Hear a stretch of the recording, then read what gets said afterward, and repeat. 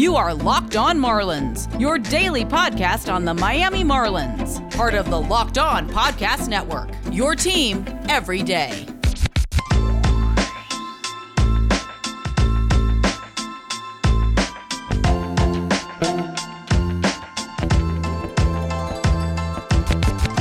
This is the Locked On Marlins podcast, your go-to daily podcast for all things Miami Marlins. As always, I'm your host, Aram Layton. I'm a longtime Marlins writer as well as a prospects writer and analyst. And in today's episode, we are going to talk about the Marlins' big victory, Game 1 of the series against the Dbacks. Brian Anderson's return does not disappoint, hitting a 3-run home run, which was the Marlins' offense for a majority of the game until the bottom of the 8th, where they just blew it open 6 runs to help them to 9 total, beating the Dbacks 9-3. And a big part of that bottom of the 8th charge was a 3-run shot off the bat of none other than Lewis Brinson, who had another good ball game. He hit 3 balls on the screws today, 3 batted balls over 100 miles per hour. That opposite field home run off of the lefty, that was Al Young, but the other 2 barrels coming off of righties, so encouraging performance from Lewis Brinson. I know a lot of people have been kind of saying, I'm done hoping for Lewis Brinson to put it together, and wherever you stand on that, that's fine, but the reality is Lewis Brinson's in the lineup right now, and if he can help the team win in any way, that's a good thing. And the last few games, he's been playing some pretty good baseball, so as long as he can contribute in the meantime, even if it's mostly as a guy who's competent against lefties and plays good defense, the Marlins are trying to tread water right now, and they need every single person to help keep them afloat, and Brian Anderson coming back is a huge boost to that, and they will slowly get some more reinforcements back. Jazz Chisholm still seems like a week at least out from returning. He's not eligible to return until Saturday. Jorge Alfaro, probably the next player to make his comeback here and suit back up for the Fish. And then Eliezer Hernandez and Sixto Sanchez looking like they're about a couple weeks to a month out, but they could not come soon enough. But the pitching hasn't really been the problem, and we saw another really good start from Sandy Alcantara, who definitely had the stuff working for him today. 6 innings, 6 hits, 1 earned run, 6 strikeouts, and that 1 earned run came on a solo shot. That was it. The only time he really got burned today, and that was a solo shot off the bat of Josh Rojas, who's been pretty hot for the D-backs so far this season. And the Marlins bullpen, for the most part, came up pretty strong. Bass ended his streak of solid outings by giving up a run and a couple hits today, and otherwise the bullpen came up pretty big, especially my man Richard Bleier, who came up huge for this team. You could argue that Richard Bleier played the biggest part in this victory today. He single-handedly changed the tide as the Marlins looked like they were going to blow the lead. It was a 3-3 game. The bases were loaded for the D-backs with no outs, and in came Richard Bleier, who strikes out the next 3 batters and sends his team into hit with the game still tied. It seemed like the Bleier move was almost the Marlins saying, okay, we'll concede a run and turn 2 up the middle and get 2 outs and minimize the damage here. Instead, my man Richard Bleier, who's had some issues keeping the ball in the yard, strikes out the side and gives the Marlins a huge momentum shift and really changed the tide in the ball game. The Marlins, a couple innings later, end up putting up those 6 runs in the 8th, and it was a really balanced offensive effort today. Miggy Rowe starting to get hot again, 3 hits, drove in a run. Jesus Aguilar, also a good ball game as well, picks up another RBI single. Corey Dickerson continues to hit his average up to 317. Brian Anderson, that big 3-run shot. Of course, Lewis Brinson with a pair of hits and that 3-run shot as well. And Sandy Leon adding another hit to the total. He's actually been not terrible at the plate. And even Sandy Alcantara gets his first hit of the season. Great all-around victory for the Marlins as they try to climb back to 500, now 12-16. It's going to be a tough series to sweep because of the fact that Paul Campbell, who I forgot to allude to in the beginning of the podcast, was just hit with an 80-game suspension for PEDs. And the craziest thing about that was maybe an hour before that report came out, I had just produced a podcast talking about how Paul Campbell may not be worth the Rule 5 spot for them anymore and why that spot could be better used for an Anthony Bender or maybe somebody else just somebody better than what they were getting from Paul Campbell, especially as they were trying to use him more as a starter and stretch him out, and they just were not even winning any of the ball games he was starting and struggled to keep a lot of them close, as he would get knocked around pretty early and turn it over to the bullpen. Even when he was half decent, would turn it over pretty early to the bullpen, and it just was not the best option for the Marlins. It seemed like they had so many better internal options, but the issue being that once you remove him from the active roster, you have to offer him back to the initial team for half the price, which would be the Rays being able to purchase him for $50,000, which we would assume they would do easily, and that might end up being the case here, especially now after the suspension, though. We'll see if the Rays are still interested in Campbell and stashing him, but the crazy thing is to just see him get popped here with this 80-game suspension, especially after he's been pretty mediocre on the mound. Not that steroids directly correlate to success, but it would have been a bit more of a story, I think, across baseball if he was dominating, and then all of a sudden this drug test comes up because he was a guy that was a Rule 5 pick coming out of nowhere a little bit. If he had performed, it may be more of a story. He was struggling, and now he gets suspended for 80 games. I don't think the Marlins are going to feel that one too much. And Jordan Holloway, who I really like to potentially fill in that role, no problem, would be a great option, as I think he can get stretched out pretty easily to 3-4 innings if they want to try it. I think he's still pretty much solidified as a reliever, but in this situation, I think he's pretty decent to be able to try to be stretched out as a starter. If it doesn't work, keep him in the bullpen role. At the very least, you have a guy that can be a 2-3 inning reliever as a piggyback in Holloway, and we'll see who they decide to go with as a starter. Maybe Nick Neidert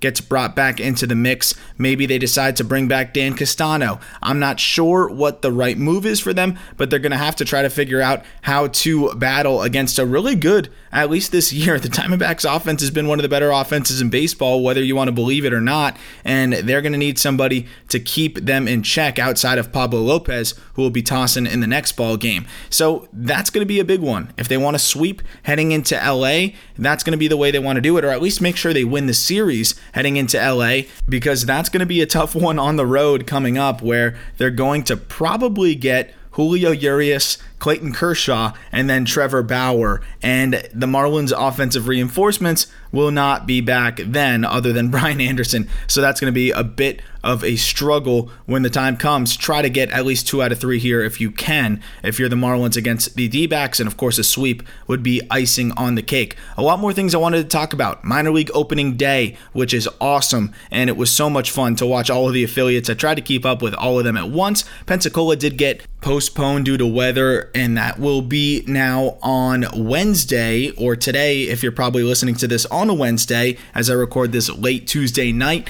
And that's going to be really fun to watch as well, but got to watch just about every single level that was possible to be viewed, and it was so much fun. A lot of prospects that made some waves yesterday that I'm looking forward to talking about, and just highlighting some of these standout performances, and then some things to watch moving forward, as we have just minor league baseball pretty much every single day alongside this Marlins team that, when healthy, is a lot of fun to watch. So I'm going to talk a little bit about the prospect performances in opening day, and then finishing up a little bit with my thoughts on Monte Harrison and his seemingly public frustration in the way the Marlins are handling him, with him being moved up and down, and the cryptic tweets that he's been putting out there. Wanted to talk a little bit about that as well, and also what his outlook is this season and moving forward as the Marlins try to sort out their outfield situation. Even in the minor leagues, it's a really deep system when it comes to the outfield, and I think we saw that when the rosters were constructed, and we got to see that today, even though there was no game in Pensacola, which is arguably one of the best outfields in all of minor league baseball, or most exciting, with Blade, Peyton Burdick, and Gerard Encarnacion. Even Tristan Pompey is a former third-round pick as the fourth outfielder out there. Going to talk a little bit about the minors and, of course, Monte Harrison in just a second. A reminder that this episode is brought to you by Sports Trade, where fantasy sports meets the stock market. It's really that amazing. Sports Trade takes fantasy to the next level. It's like Robinhood for fantasy sports. Their platform allows you to buy and sell shares of your favorite players, just like real stocks, which is a fair and exciting way to cash in on your knowledge of sports. And they just added baseball to the platform, so you can go check it out today. Making money with Sports Trade is as simple as players' values rise and fall based on 2 factors. 1, on their statistical performance in each game as compared to their projected points in that game, meaning the more points scored, the higher their value goes. 2, good old supply and demand. The more demand a player has, the higher his value goes. So the more people that want to buy him, the more expensive he's going to be. And when you're ready to buy shares, pick that penny stock rookie with a huge upside or grab that blue chip vet who's always a solid performer. You can instantly buy and sell as many shares and as many players as you like, just like the stock market. Then watch your players battle and your portfolio value rise. Simply go to sportstrade.com and watch the How It Works video to sign up and then get started. Sign up today at Sports Trade and discover the fun and exciting and profitable new world of sports trading. Also brought to you by Blue Nile, or the 10x10 collection. 1010 is a capsule collection of diamond rings that are responsibly sourced, limited edition designs at fair price points using only diamonds sourced from Botswana. 10 female design masters have each produced a uniquely beautiful ring ideal for engagement, Mother's Day, or a simply beautiful conversation piece. They're the perfect way to bring light into her life. If you're on the hunt for the perfect unique ring she'll treasure forever, you're definitely going to want to check this out. They won't be around for long, so find them now by searching 10x10 only at BlueNile.com. So let's talk about the prospect debuts, or at least prospect debuts for 2021, as it was a ton of fun to watch the entire minor league landscape for the Marlins and beyond. Of course, I got to do the beyond part for my Locked On MLB Prospects show, where I'm trying to keep up with all of the best prospects across baseball. It was really fun to see Daniel Lynch make his debut for the Royals yesterday. I had him as my number 2 left-handed pitching prospect in baseball coming into the season, and I don't think he disappointed at all with that outing, showing the special slider that he has. While I would probably put Trevor Rogers ahead of him right now, and I did have Rogers well inside of my top 10 left-handed pitching prospects, which was surprisingly not the case for almost every other prospect outlet. And of course, the Marlins ties to me made me more aware of Rogers, and I always wonder what my take would have been on him if I wasn't covering the Marlins so closely as well. And that's just the crazy thing, is Trevor Rogers seemed to be only known about by people who cover the Marlins. Nobody else was really talking about him, even after some of the things that he showed last year. And I think that's just absolutely crazy, because after what we saw last year, I came away really optimistic for this season, as you already know. So I always think about that too. Where would I be on some of these Marlins prospects if I wasn't covering the Marlins? But I try to be as objective as possible. And when we look at somebody like Rogers, he's just really put it together. That being said, some of the guys that I've been a little bit skeptical on heading into the season, off to a good start. I wanted to see Jesus Sanchez. We know how gifted he is. I wanted to see how he can start to be able to tap into that power in games. He has some of the most electric bat speed you could see in all of the minor leagues, and he showed that off today. Home run in his first ball game, a line shot that just got straight out of there, and he's playing with AAA. That's a fun team over there. Lewin Diaz also goes yard in his first ball game for AAA, and they put on an offensive onslaught, which is going to be the case there over in Jacksonville. They're going to have plenty of offense throughout the season. But the bat speed on display by Jesus Sanchez in his home run is exactly what you want to see from him moving forward. But the big test also is going to be, can he consistently lift the ball? Because of the easy backspin and bat speed that he generates, backspin on the baseball to allow it to carry as well, he's going to be able to hit a ton of home runs. It's just way too many ground balls, and he squares baseballs up, as he showed, a line drive shot home run. But let's see if he can start to generate some more lift and tap into that power a bit more, because the bat speed there is among the best in minor league baseball. It seriously is, but he's never really had the numbers to show it. Some of that's approach dependent, and some of that is with the swing, and I'm excited to see how he is able to improve upon that, hopefully this season. Off to a great start with that home run today. And Lewin Diaz looked great on his swing as well. Looking at a little bit of the high A ball game, the Beloit Snappers ran into a pretty good arm, and it was just a guy that had the nastiest split change I've seen in a while from the minor league level, and just had them all off balance most of the game.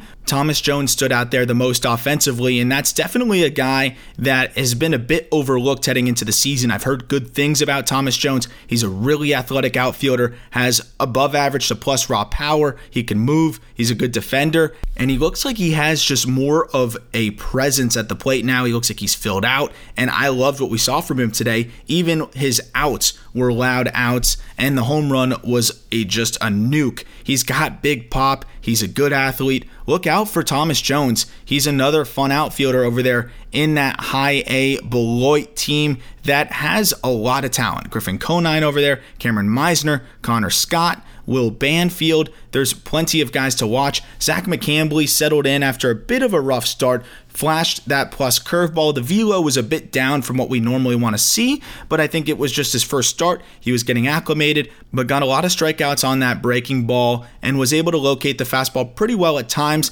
The issue for him was the changeup, which I thought could be a bit better, but it was also Zach's birthday, and he turned in a pretty darn good outing, and his debut on his birthday is pretty awesome. So a happy birthday to him, and a congratulations on his first professional ball game, as he seemed to get the jitters out after a slow start in the first inning, then punched out the subsequent 3 batters and seemed to settle in a bit moving forward. Got out of a couple jams, got Garrett Mitchell out in some pretty big spots, and I thought he overall looked good, but he has some stuff to build upon, which is no surprise from a guy making his pro debut in high A. He really battled out there, though, and we'll see how the fastball continues to trend as we get deeper into the season, just the first start of the professional career of Zach McCambley, but a lot of good things ahead of him, and I'm looking forward to seeing him progress as the season goes on, and Kyle Nicholas, who's probably up next, who's going to be a lot of fun to watch on the mound, too. Osiris Johnson also went yard, who hasn't played in a professional baseball game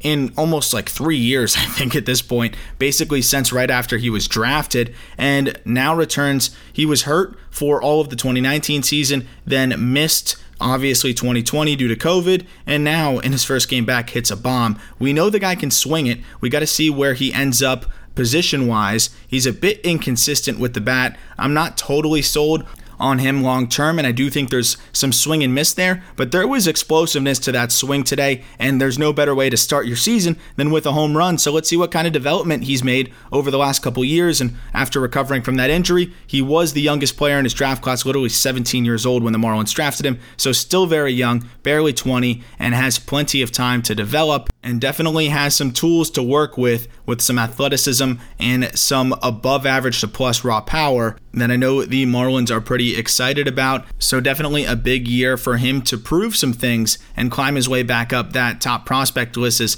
I've seen MLB Pipeline has him at 30. Some others have him fluctuating between the mid-20s to above 30. And he's got a chance to climb, though. He's one of those guys that could have the helium if he puts it together with age on his side.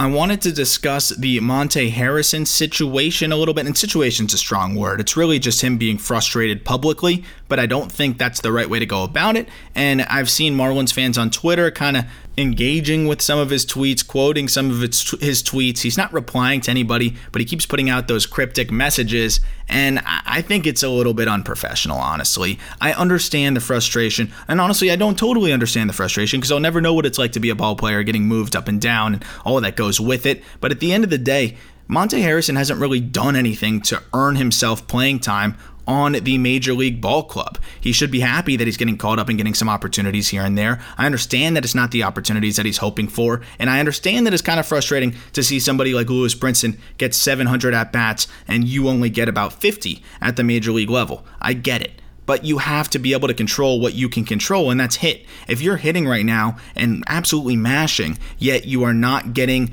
the opportunities at the big league level, then I would understand the public frustration. But to tweet things out like, I'm not going to be the nice guy anymore, and like LOL, just LOL, like the most passive-aggressive tweet ever after getting sent back down to AAA. And I just don't really know what he was expecting. This was supposed to be the plan all along. You were going to start in AAA, see how it goes. If there's an opportunity in the big leagues, then you'll get moved up. And if you're hitting and force your way into big leagues, you'll get moved up. If somebody gets hurt, then that could be your opportunity too. Somebody did get hurt, but they weren't hurt for long, and they came back, and now they're good. And now you need to go back to AAA. The other thing too, I know some fans are saying, well, why not just DFA Brinson or option Brinson and give Monte Harrison the reps. I think what people aren't realizing is that there still is a difference between Lewis Brinson and Monte Harrison. There really is. And one of them is 700 plate appearances. And I know you're going to say, well, Brinson hasn't really produced in those 700 plate appearances. Monte Harrison has been worse in the 50 plate appearances that we've seen from him. And also, Lewis Brinson has been more comfortable in the outfield. And Lewis Brinson has shown that he can hit against lefties competently and has shown that over the last few ball games. Brinson, if we're talking about pick your poison here, and I'm not trying to gas up Brinson, don't get me wrong. I am not trying to gas up Brinson.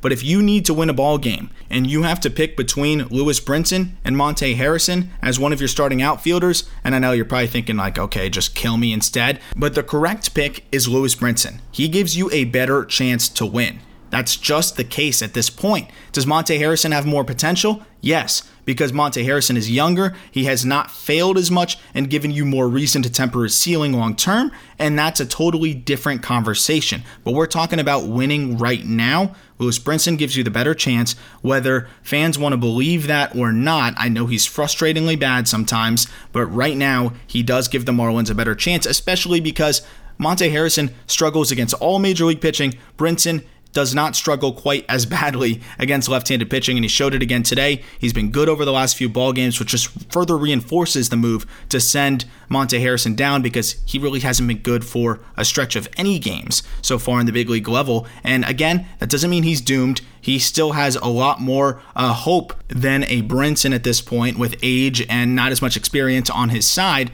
But let's see you do it at AAA. Let's see you consistently hit before there's this level of entitlement that you getting sent down is some sort of unfair treatment or something that is unsurprised or not deserved or whatever you want to kind of get or take away from his tweets. I just don't like that. I think it's a really bad sign, honestly, of where he's at mentally. And I hope that it can go two ways, right? It can go in a way where it lights a fire under you and you mash and you just force your way back up to the big leagues, or you can kind of just keep playing the victim card a little bit and just say you're a victim of circumstances, they're not giving you a chance, this, that, and that.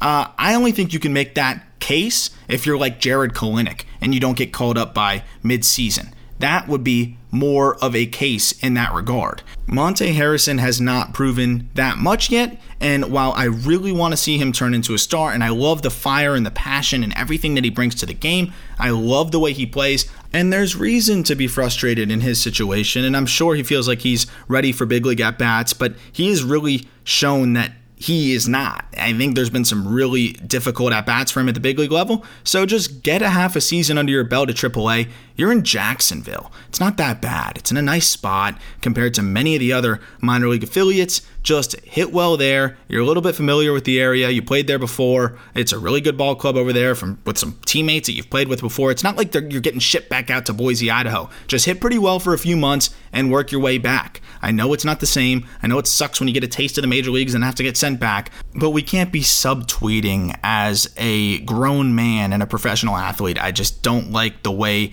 that gets things going between the clubhouse, gets things going with the fan base, and just the narrative in general around that player. It's like you look at him and you're like, okay, is he unhappy? Now you're starting to watch how they're behaving, what they're saying in interviews. Now you're seeing how the Marlins are managing him, and it's like, why do you even want to bring that upon yourself? Why do you even want to bring that narrative there and have more going on outside of the fact that you're just playing baseball? I wouldn't really want any other storylines or anything else there, even if I did feel like I was being slighted to a degree, until it really got egregious, like Chris Bryant with the Cubs. Then I would really speak up. But other than that, I just don't think it is worth it for Monte, more to lose than to gain, and I think we're seeing that now. I hope he gets off to a great start in Jacksonville, and then we'll see him back in the bigs. As for the Marlins big league team, they've got 2 more ball games coming up, as I alluded to earlier. They're going to face Luke Weaver, and that should be Pablo Lopez pitching that game. And then game 3 is anybody's guess against Madison Bumgarner. I'm assuming it could be Nick Neidert. We could see the piggyback.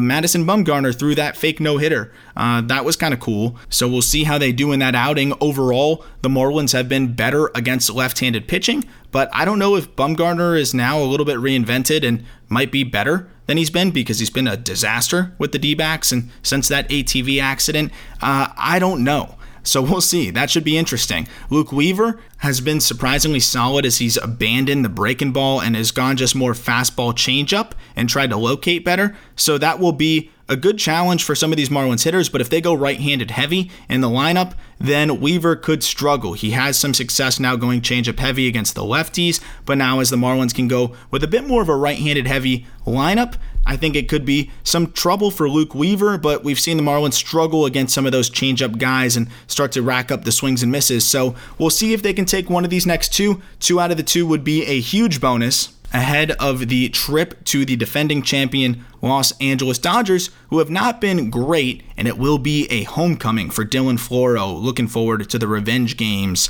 for one of the Marlins' best bullpen arms, who I think actually the Dodgers could use right now, as they have a lot of arms dropping like flies, unfortunately. I look forward to talking about more of this series tomorrow. I'll have another game recap and a locker room post-game or pre-game. Keep an eye out at RMLate8 on Twitter. I'm going to finally get to the locker room and do that on the locker room app. You can follow me to know when I will eventually go live, but I'll try to keep you in the loop on that on Twitter if you want to engage and ask any questions and have a little bit of a conversation there on that locker room app. As always, thank you for listening. Thank you to those who take the time to leave ratings, as they help me immensely with visibility and growing this show, and I look forward to talking Marlins with you tomorrow.